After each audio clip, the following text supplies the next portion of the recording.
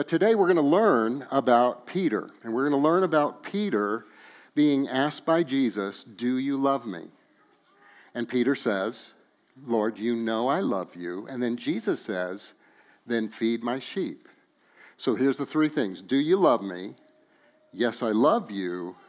Then feed my sheep. Okay? So is there somebody that would want to help me just real quick? Because I want to just kind of go over and rehearse that with somebody. 5 years old to... Okay, I've got one over there. Are you ready? You want to help me? Come on over here. Come on over here, buddy.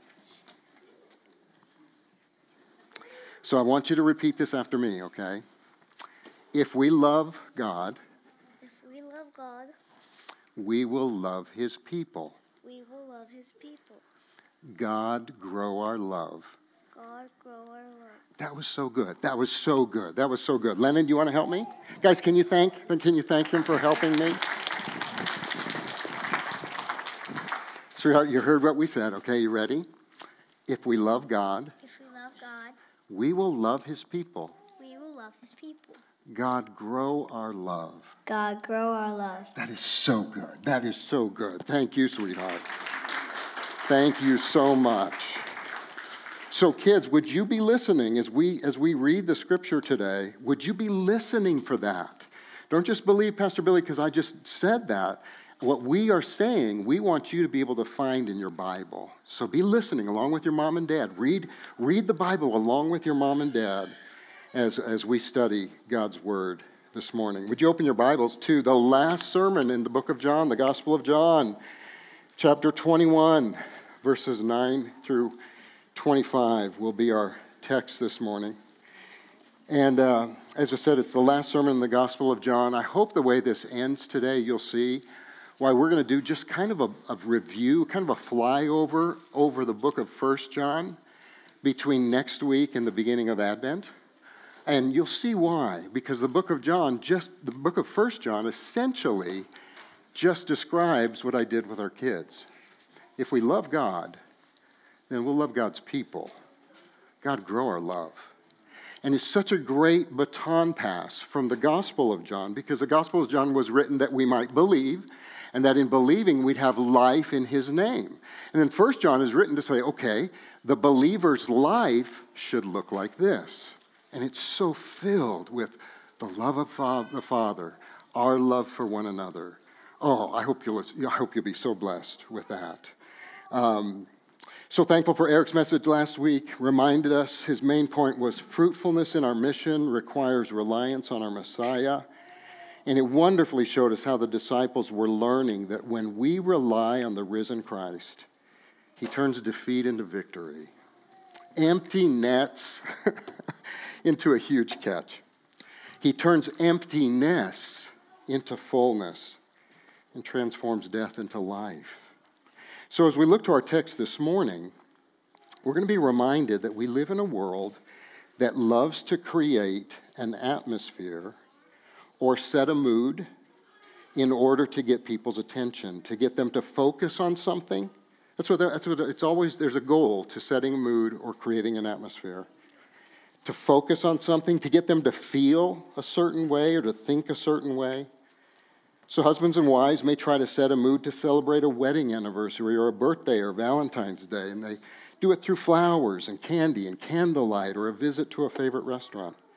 Churches try to create an atmosphere for worship through the way the auditorium is lit or not lit. I don't recommend that, but colorful backdrops for the song lyrics, staging, fog machines. It's all supposed to create an atmosphere. Sports arenas try to create an atmosphere of fun and celebration, victory and antagonism toward the opponent. And how they do that? Through marching bands and banners and balloons and loud music. And it's all done to try to get someone to feel a certain way, to think a certain way, and even to act in a certain way. So as we read this morning, I want you to notice how Jesus is the expert at creating an atmosphere. He does an amazing job of creating an atmosphere. And the loving atmosphere he is creating is to lead Peter to repentance and to restoration and to sacrifice and to contentment. And guys, just maybe, he wants to do that in us too. Would you join me in the reading of this last section of the Gospel of John, beginning in verse 9. When they got out on land, they saw a charcoal fire in place, with fish laid out on it, and bread. And Jesus said to them, "Bring some of the fish that you have just caught." So Simon Peter went aboard, and he hauled the net ashore, full of large fish, 153 of them. And although there were so many, the net was not torn. And Jesus said to them, "Come and have breakfast."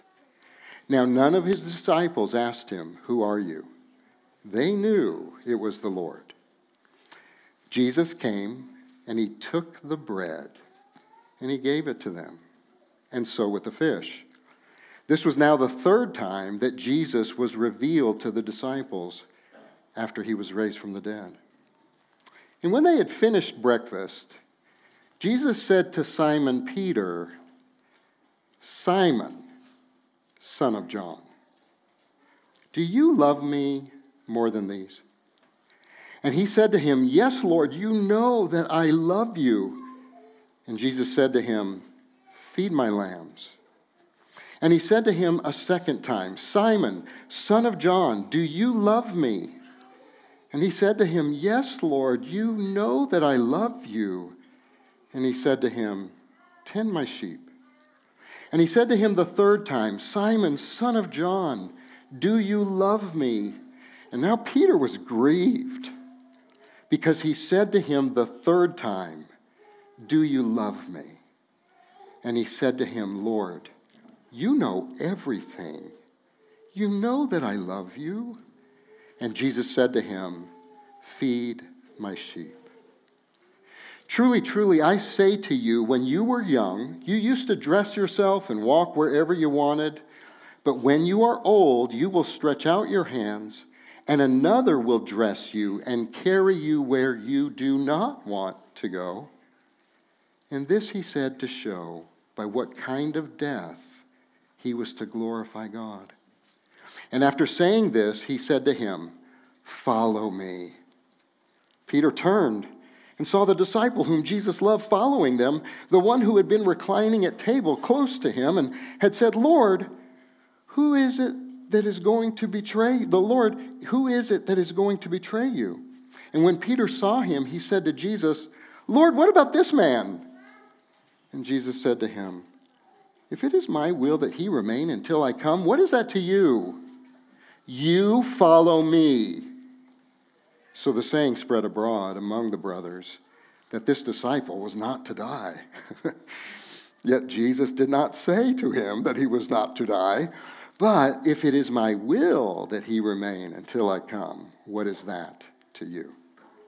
This is the disciple who is bearing witness about these things, and who has written these things. And we know that his testimony is true. Now, there are so many other things that Jesus did. Were every one of them to be written, I suppose that the world itself could not contain the books that would be written. Oh, Heavenly Father, thank you for Peter. Thank you for putting Peter in the Bible, because of all the characters in the Bible, he is certainly one that we can most relate to. And God, the same love he experienced, the same mercy, the kindness that led him to repentance, the compassion that restored his calling, the grace empowerment that would cause him to persevere to the end, contentment that would protect him from comparing his life to others. Oh God, we really need all of those truths for our own hearts this morning. So would you speak to us as clearly as you did to Peter, and would you change our hearts as much as you did his, for your glory, in Jesus' name, amen. I think a little trip down memory lane with the Apostle Peter might be helpful to get a better feel for why Jesus was trying to create this certain atmosphere that he was using with this breakfast on the beach? This was a man who had faith to walk on water until he didn't. This was the Peter who said things like, "You will never wash my feet. Though everyone else forsakes you, I never will." The man who said he would never deny Jesus, even if it meant that he would go to jail or be killed. The man who rebuked Jesus, do you remember that one? He rebuked Jesus and told him that you, Jesus, will never go to the cross. Only to hear Jesus say, remember what Jesus said? "Get behind me, Satan." The man who thought it was a good idea to cut off the high priest's servant's ear in defense of Jesus. And this was the Peter who 3 times denied ever knowing Jesus in Jesus' greatest hour of need. How would you feel about somebody like that? Somebody who professed such devotion to you, but was the picture of inconsistency and roller coaster emotional ups and downs. How would you respond to someone who hurt you deeply? How would you respond? Well, isn't it amazing how sights and sounds and smells and tastes and words can make something you did in the past seem like you just did it yesterday? Think about how Jesus created an atmosphere to do a deep work of forgiveness and grace and mercy in Peter's life. He used a miraculous catch of fish to remind Peter of the amazing beginning of our relationship. And that was so kind of Jesus. And his mission to be a fisher of men. Oh, and he also used the sight and smell and warmth of a charcoal fire. Do you ever read things like that in Scripture? That's so interesting that John took the time to say it was a charcoal fire. What's that all about? Well, it's very significant because it would remind Peter of the fire he warmed himself by, which was called a charcoal fire, when he denied knowing Christ 3 times. At least he was warm when he was denying Christ in John 18. Jesus used his words like a surgeon's scalpel. When he chose to use Peter's old name of Simon, did you pick up on that one? It was another atmosphere creation. He calls him Simon, his old name, not his new name, Peter. In his great mercy, he used 3 questions and 3 answers to not only remind Peter of the 3 questions and the 3 answers he gave about his relationship with Christ and the 3 denials he gave of ever knowing Christ, but it was also to lead Peter to accept responsibility for his denials in order to receive the grace of repentance and restoration. You know, Peter could have been a lot like me and just say, "Well, Jesus, I was really tired." You tell your spouse you've yelled at them and, "Oh, well, I'm sorry, I was tired. It was late. I was stressed out. It was so cold." And Jesus is saying, no, this is coming from a problem in your heart. Let's deal with your heart. And though it wasn't included in this narrative, it's quite likely, you guys, that Peter was awakened every morning since that horrible night to the sound of a rooster crowing at daybreak. That was the culture. Those roosters were crowing every morning. A sound that not only told him it was time to start a new day, but also a sound that reminded him of his worst day. Quite an atmosphere Jesus is setting, don't you think? A rooster's crow was a relentless reminder of his sin and of his failure. What about you? Are there sins and mistakes in your past that still haunt you? Are there failures that try to convince you that you've been disqualified from the hope of a fruitful and joyful future in Christ? That after what you've done, you just probably need to settle for God's plan B in your life. Plan A, that's for other more successful Christians. And if so, what is your charcoal fire? Your charcoal fire that regularly reminds you of your failure or your sin? What is your crowing rooster that won't let you forget what you've done or failed to do for Christ or for others? Are there certain words or phrases people use that sound more like rejection and hate than correction and love? Can I encourage you to, listen, I know I'm getting older and I'm fighting against being a grumpy grandpa. But can I encourage you to not adopt the culture's use of the word triggered? I think that phrase is typically in the context of people who have no concept of a loving God who died for their sins and gives a new beginning to them. I think it's a worldview, a lack of Jesus worldview that would cause us to talk about being triggered. Because it's as though these things are happening outside the sovereign love and power of God. Can I ask you this? Is it possible that God may actually be creating an atmosphere to meet you and heal your heart through these things? Is that possible? Is it possible it's not the world triggering you and uncaring people saying things to evoke a response in you, and you just have to give a slave's obedience to that kind of response? Is it possible that God may be actually creating an appointment with you to do deep heart work in your life, to heal you and grow you? Do you think it's possible?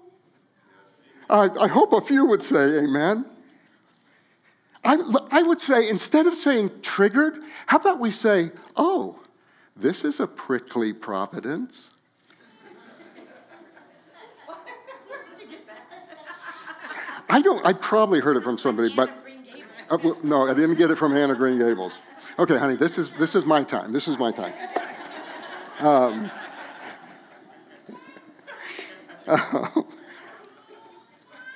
What would a prickly providence be? Well, this is uncomfortable. This is hard. This reminds me of blank incident. Oh, God's in control. God's allowed this moment in my life to change me. Is it possible that God could use the rooster's crow to become a reminder of new mercies and not old mistakes? Is it possible that the smell of a charcoal fire could become a reminder of sins forgiven more than sins committed? Is it possible that your fears of disqualification and rejection can be overcome by God's grace for restoration? And we all say, amen, it is possible. So the main point this morning is this: the life of a believer is compelled by a sincere love for Christ and revealed by a sacrificial love for Christ's people. The first segment is that the love of Christ leads us to repentance. And please, I think it was Martin Luther that talked about that the repentance should be a daily experience in the life of a believer, not just what got us into salvation. It should be a regular experience of God's grace dealing with where we fall short and helping us grow stronger. So he was already creating an atmosphere for the expression of his love and mercy to bring about repentance and restoration and ministry and mission. And Jesus starts by meeting the disciples at a place that felt more like home than Jerusalem felt. So here they are by the lake, by the sea, and on the beach, a place that they're very at home with, very comfortable with. It's not like Jerusalem. It's not where all the anger was and the horrible killing of Jesus was and the threats of persecution was. Sometimes it's just easier to receive grace for repentance when you feel more at home than you feel more like people are watching your every move. And may God make our church a place like that.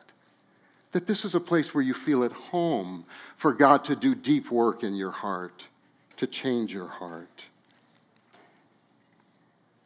Jesus had given them an amazing catch of fish, and it reminded them of the joy they felt when they first heard his call. And he prepared a charcoal fire to remind Peter of his most recent fall. So the first time they heard his call, but oh my goodness, and my most recent fall. And he'd actually prepared a breakfast of fish and bread. He first loved them, didn't he? Jesus is always first loving us. I know I gave you some fish to catch, but I'm providing for you. You're not providing for me. I'm loving you first. He provided for their needs before he asked them to serve him by bringing some fish that they caught. 153 fish. Okay, what's that about? I don't know, so we'll keep going. No, you guys, there have been so many spiritualizing of that, and that's the last thing I want to do. I don't want to look for hidden meanings in that. God's word will explain things to us. God's Scripture will comment on Scripture. And so I don't have something from Scripture that comments on this. I would say this. It's more likely that they knew this number because these guys were fishermen. Any fishermen here? Anybody who likes to fish? I know I'm talking to West Texas people, but yeah, okay. If you ever go home and your wife says, "How many did you catch?" And you go, "No, I don't know. There's just some." No, you know how many fish you caught. These guys are fishermen. They always counted fish, and they remembered their largest catch. I still have memories of living in New Orleans and going fishing with Perry Fry. And I lost more redfish than he quit taking me. I lost so many redfish. But I remembered the ones I caught. But actually, I think what it does, really, is it's reinforcing that John was an eyewitness. It's important that we have eyewitness testimony to God's word. We're not like other false religions. There's an eyewitness testimony that's a very significant realm of our faith and the reliability of our faith. And so John's being an eyewitness of the works that Jesus continued to do after his resurrection. So Peter pulls in the net and the fish all by himself. Jesus gave the command and the grace to catch the fish, and Jesus gave the grace for Peter to pull that thing up on shore. Probably was very heavy. Maybe some miraculous strength there. I found it interesting that the word haul up onto shore is the same word that Jesus used when he said, "If I be lifted up, I will draw all people to myself." It's an impossible task for us to bring all peoples to Christ unless Jesus personally draws them by his sovereign grace. None of the nets were torn. None of the fish were going to get away. I love that. Don't you love that? All that the Father gives Jesus will come to him, and he will lose none of them. There's some great reminders to things that Jesus has already told them in the Gospel of John. And then he says, "Come have breakfast." Don't you love that? The risen Savior says, "Come have breakfast with me." You know, your mom told you that breakfast was an important meal. Well, it sure is in this case. Come and eat.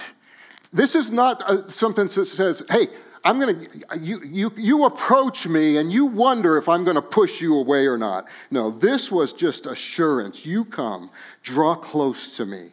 I'm drawing you back into fellowship with me. And as Jesus broke the bread to feed them, how could they not think of him blessing the little bit of bread that fed more than 5,000 and the bread that reminded them of his body broken for them? Miraculous catch of fish, no nets torn, supernatural strength, charcoal fire. Jesus feeds them. No one was asking who this was. They knew it was Jesus. And this was the third time that Jesus revealed himself to them after the resurrection. Already, Jesus was drawing them closer to him through his mercy and kindness. But now his kindness specifically focuses on Peter and is specifically to draw him to repentance. Can I tell you something right now? I am very confident that all of us have sinned today, let alone all this week. And I'm very confident that God in his mercy is wanting to do the same for us, to use this text to draw us to repentance because we've been making more excuses about our sin than repenting for it. Simon, son of John. Wait. What? Simon, son of John? Jesus, don't you mean Peter? No. Simon, son of John. Jesus, that was my old name. You gave me a new name, Peter. The name that meant I wouldn't be just some insignificant pebble in your sight and pushed around and kicked around and getting caught in somebody's sandal, but that you would give me grace to be rock solid as your disciple with you, Jesus, as the very foundation of it all. Well, this got Peter's attention. It's sort of like my dad or mom. When they needed to discipline me, which was a lot, they didn't ever just call me Billy. They called me Billy for supper. They called me Billy, but you know where I'm going. If I'm in trouble, Billy Paul. It was Billy Paul. And if I was really in trouble, William Paul. Paul's my middle name.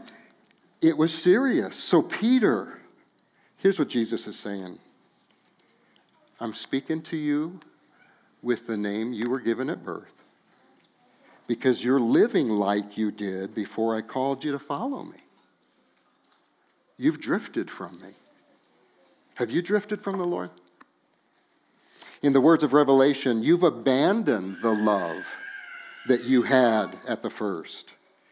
But as I take you back to when you first met me, I'm also reminding you that it was by grace that you believed then, through faith, and that faith was not of yourself.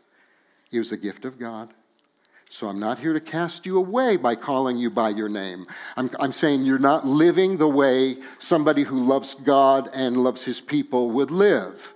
But I'm also reminding you that grace began our relationship, and grace will lead you home. I'm not here to cast you away. I'm here to draw you closer to my heart through giving you a chance to own up to your sin and repent of it.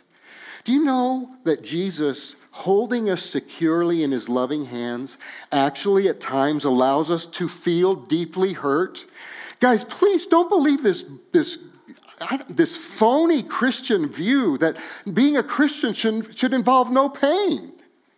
Did you know that even the Lord, as a surgeon, may have to take a dislocated joint and say, get ready, and pop that thing back in? It may hurt, but it's for your healing and it's for your growth.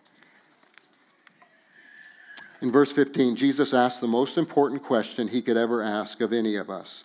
Not will you give everything to me, Peter. Not will you go back to work, Peter. Not will you promise never to fail me ever again, Peter. It was, Simon, do you love me? I think that should be the first question on an ordination exam.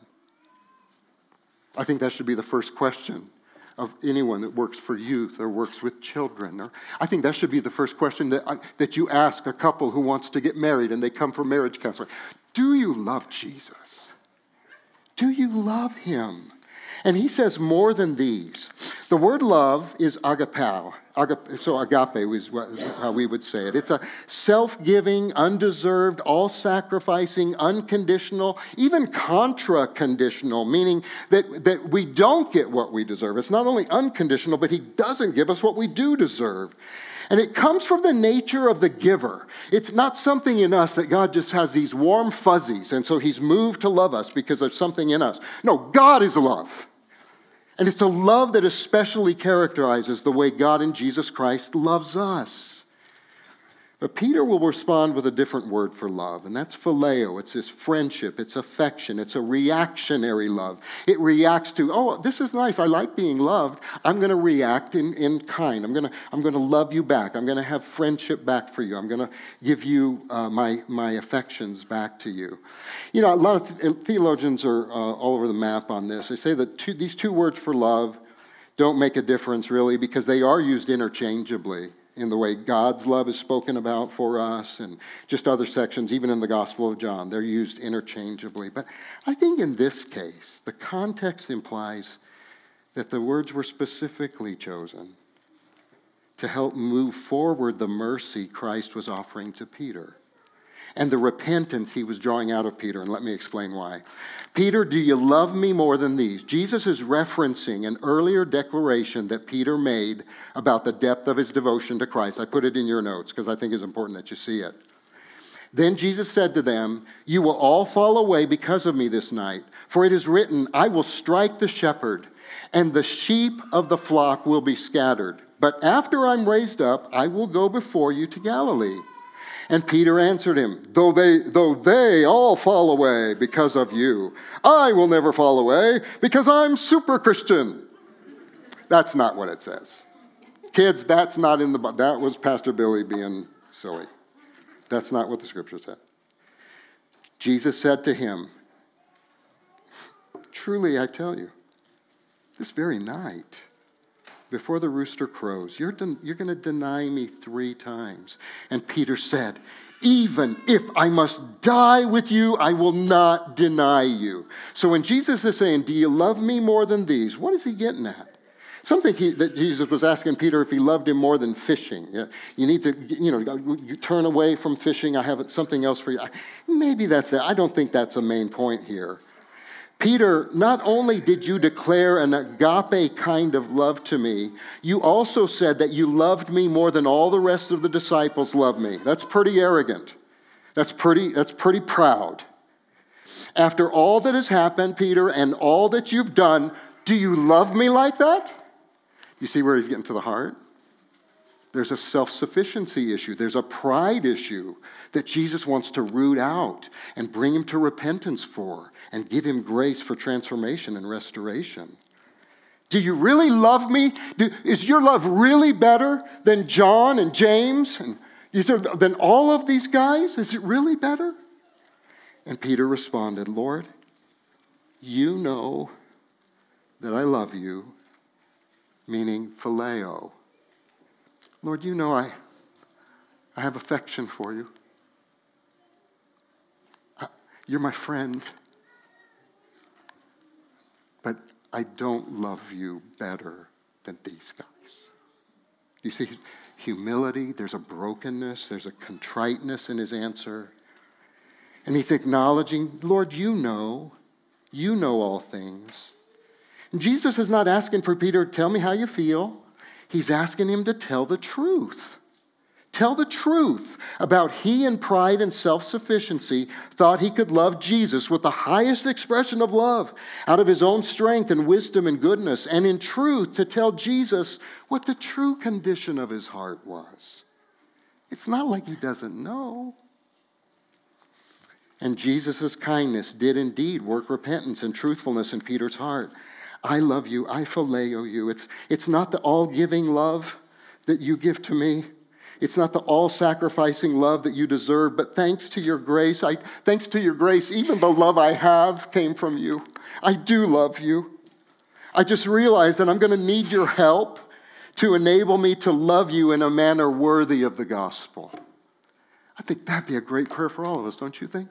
Are you loving Jesus the way that he deserves to be loved?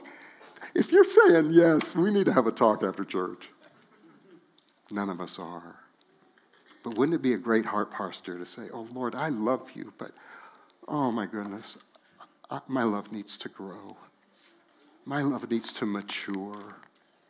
By now, my love should have looked like this for all the time I've been a professing believer, but I'm so thankful that you don't count that against me, and you'll meet me where I am this morning to help me grow from here.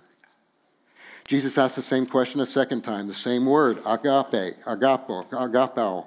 Peter responds with the same answer, oh, you know I love you, phileo.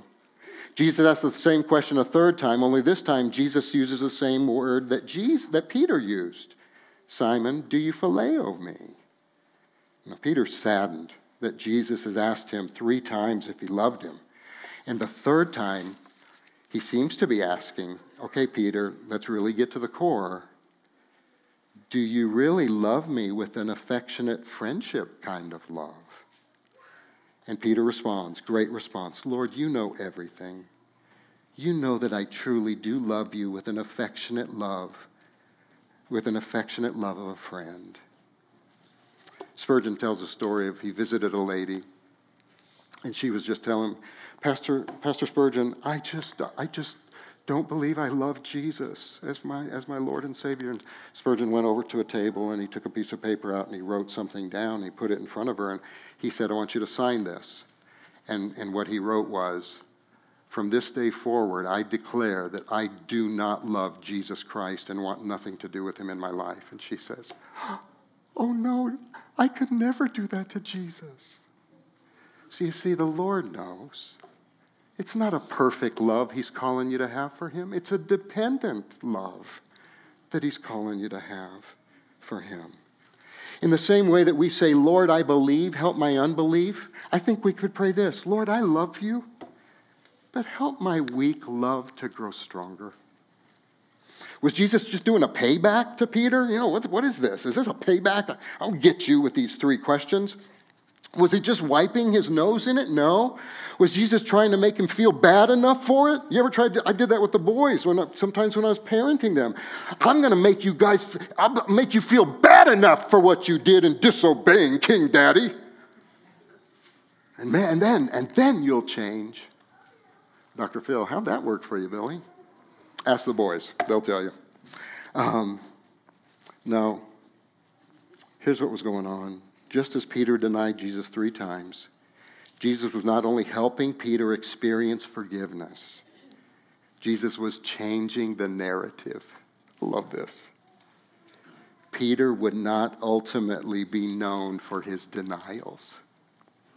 He would be known for his love.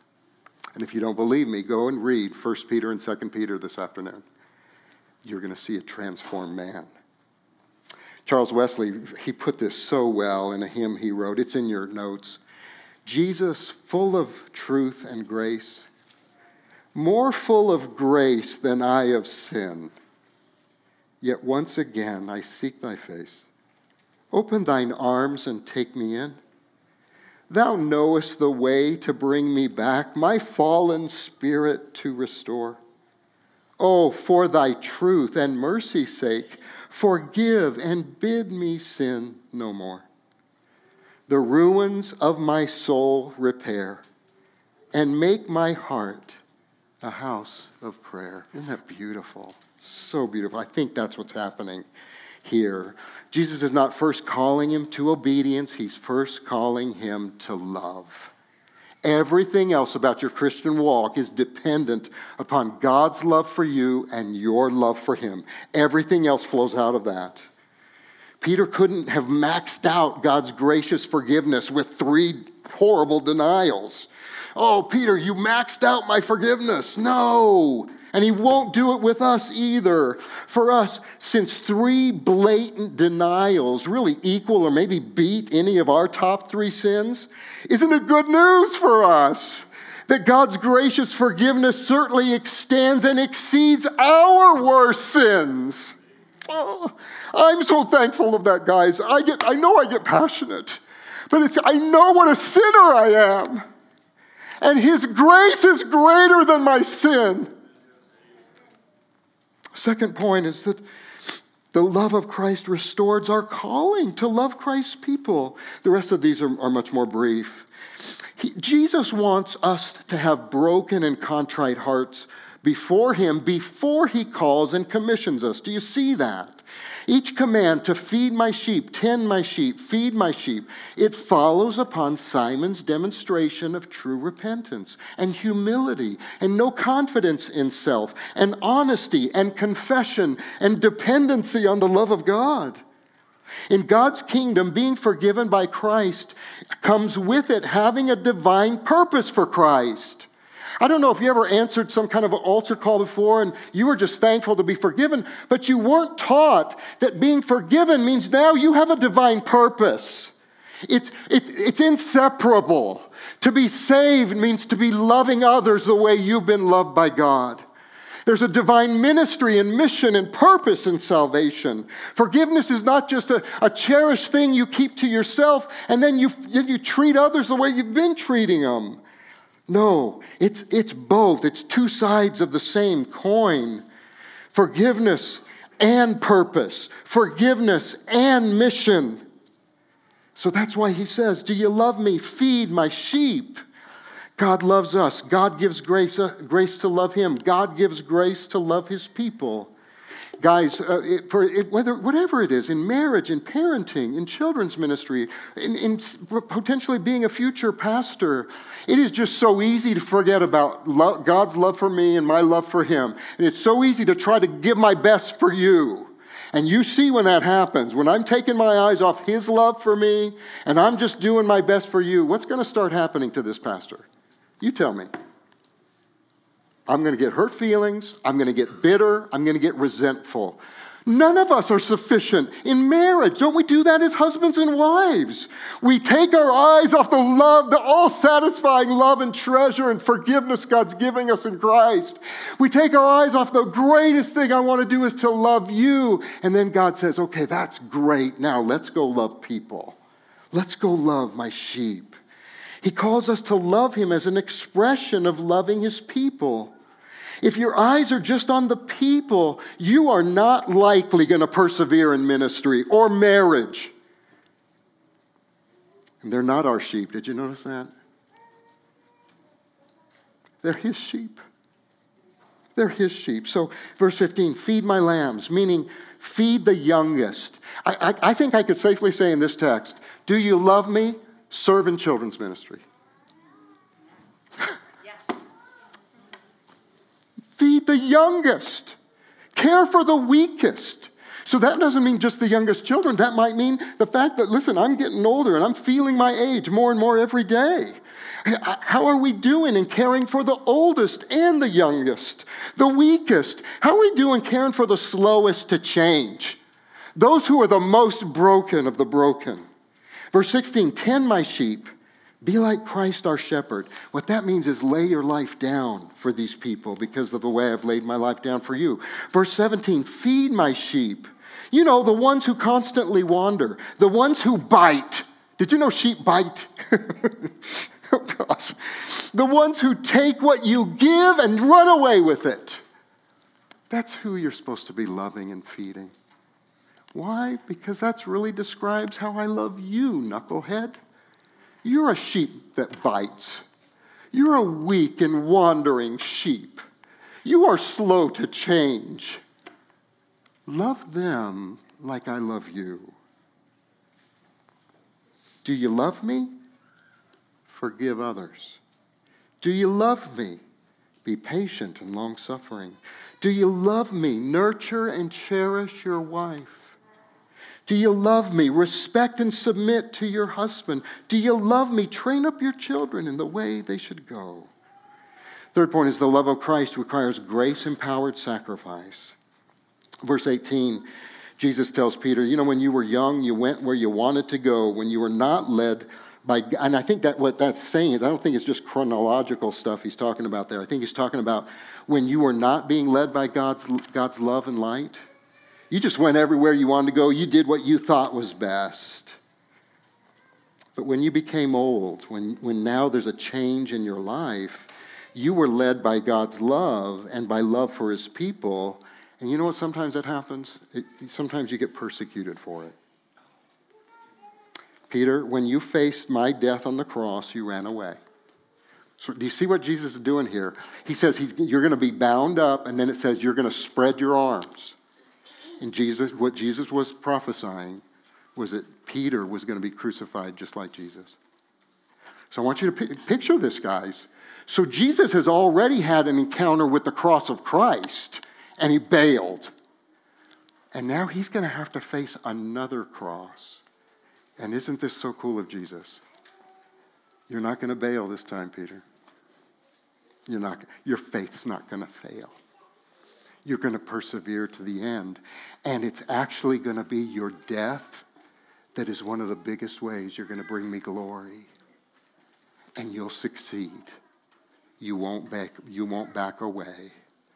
God's calling some of you to some hard things. And so at first I was wondering, I don't know that I'd like God to tell me that. If that's my future, could you have kept that one from me? Except isn't there something about it that says, so I'm not going to end my life as a failure? Listen, I deal with failure all the time. I've already pictured my tombstone. Here lies Billy Ray's, the kissing pastor, and he couldn't do anything else. He was just, isn't it great? Isn't it great to know that Jesus says, I'm going to bring you home. You might stumble and fall, and I'll lead you into repentance with my kindness and mercy. I'll restore your calling. I'll grow your love for me and for others.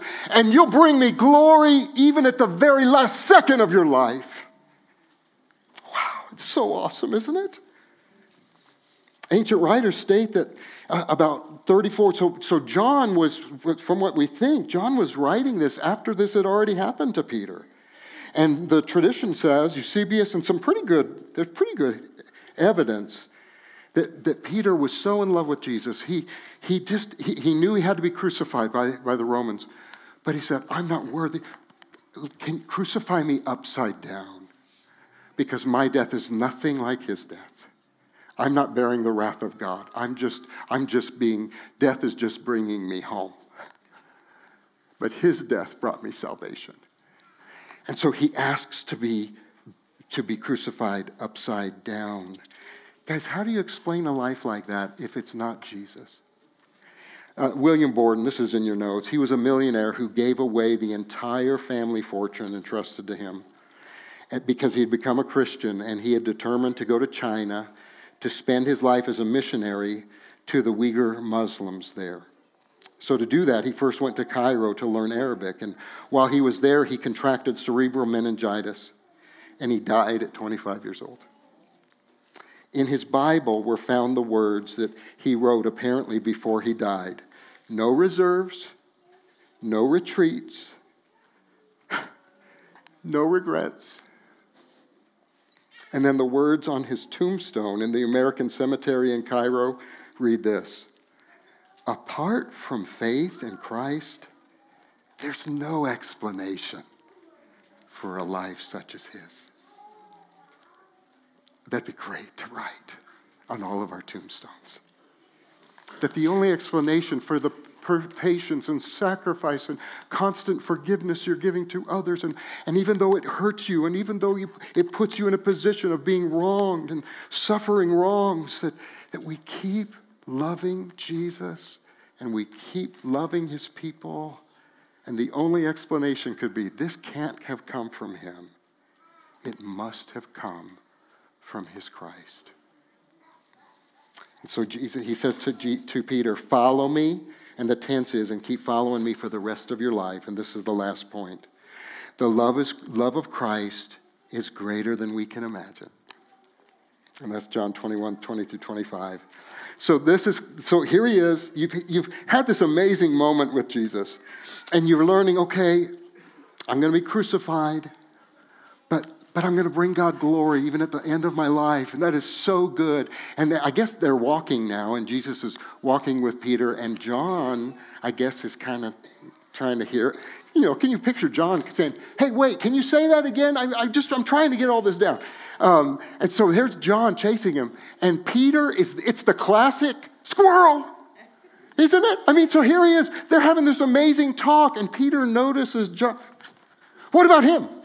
What about him? I've got to die. What about him? Is he going to die? What about him? Are you ever like that? Listen, I think Christians have the most spiritual ADD ever. I just think we do. I just think it's so easy. How many times you go, oh man, I'm going to pray for an hour this morning, and you're there, and you're in the Word, and it's been 5 minutes, and you start going, coffee would probably help my prayer time. And so and here we go. It's just squirrel. And Jesus is firm. He says, if it's my will that he live until I come again, what is that to you? Peter, just like you did with the wind and the waves, if you take your eyes off me by comparing your life to others, you're going to sink just as fast as you did at sea. You ever notice that? And listen, we always compare our lives with what we think, well, gosh, I can't believe they get what they get. They don't even work hard. They don't come early for work. They don't stay late. And they get the promotion. And there's so many things that we do. We compare our walk with other people's walk, and we do it in the church. And so he's saying, what is it to you if my will is that you die at a younger age on the cross, and he live an old, full life, and he dies of old age? He's the only one that apparently didn't die of martyrdom. Guys, the love of Christ is so compelling that it protects us from compromising our faith by the comparisons we make about our lives with the lives of others. You'll kill contentment if you compare. Are you struggling with contentment? Is there this comparison that you keep doing with your life and other Christians' lives? And then John speaks up to say, oh, and by the way, I'm the one that Peter was asking about. This is the way he closes the book. I'm the one that Peter was asking about. And while Peter's calling was to die for Christ, my calling was to live a long life for Christ and to write down as an eyewitness the signs and the teachings that Jesus had done. The Holy Spirit led him to record 7 specific signs as well as other miracles and the teaching Jesus had given so that the theme of our book could come to pass in our lives. That these things were written so that we could believe Christ is the Son of God and in believing have life in his name. And haven't we seen that as we've studied this book? We've seen in the gospel the 7 signs of glory, changing water into wine, healing the royal official's son, healing the paralytic, feeding the 5,000, walking on water, healing the man born blind, raising Lazarus from the dead. We've read in John's gospel about Jesus being the Word. The Word became flesh, the only begotten Son, the Comforter, the King of the Jews, the bread of life, the light of the world, the door for the sheep, the Good Shepherd, the resurrection and the life, the way, the truth, and the life, the true vine, the giver of living water, and in the words of Thomas, our Lord and our God. And most wonderfully, he suffered for the sins of his people. He was crucified, died, and was buried, and 3 days later, God raised him from the dead. That's what we've learned in the Gospel of John. And John says, even after all we've seen and heard and studied in this book, you and I have not begun to even imagine how wonderful he is. He says, Jesus is all of that and more. As great as we know his love to be, it's greater still. And this is how he closes it. If every square foot of our world could become a library, there would not be enough room to contain the books that would be written. Jesus is greater than we can imagine. As much as he's shown us of his goodness today, it doesn't compare to how great he is. But I think one day, if the world couldn't have a library big enough to store it all, I think it's getting stored. You know where it's getting stored? In the cloud. Eric, come up and bail me out of this. Come up and let's sing. That is so silly. But, I just think of Jesus returning to make all things new, to dry every tear from our eyes, to eliminate Satan, to eliminate sin, a new creation, a new world, bodies that will never die. Just amazing. And he's going to come upon the clouds. That's where I get it, to start it up. But I do think that we're going to have all eternity to read and to learn all that he is toward us who believe. Would you stand with me and let us, I know it's a little bit, it's not that, it's a little late, but there's no kids to pick up. Are you up here? Oh, you're up here. Guys, let's stand and celebrate what the Lord has shown us through the Gospel of John. Let's ask him, Lord, we love you. Oh, but please, we want our love to grow for you. We want our love to grow in marriage for spouses. God, may we see definitive growth in love and forgiveness and acceptance. And God, we want our love to grow in discipling our children. We want our love to grow as a church family, Lord. We want our love to grow for the lost. Oh, Lord, we turn to you. We confess that the sins that we've done are great, but we also believe your grace is greater, and Jesus paid it all. We believe all of that, Lord. If you're on the prayer team this morning, would you come forward and be ready to pray for people? You don't have to wait till the end of the service. You can come and pray with people while the singing is going on. If you're visiting with us today, it would be a joy for me to be able to meet you. I'm going to be back at the entrance of this little foyer back here on this side of the building. God bless you guys. Thank you.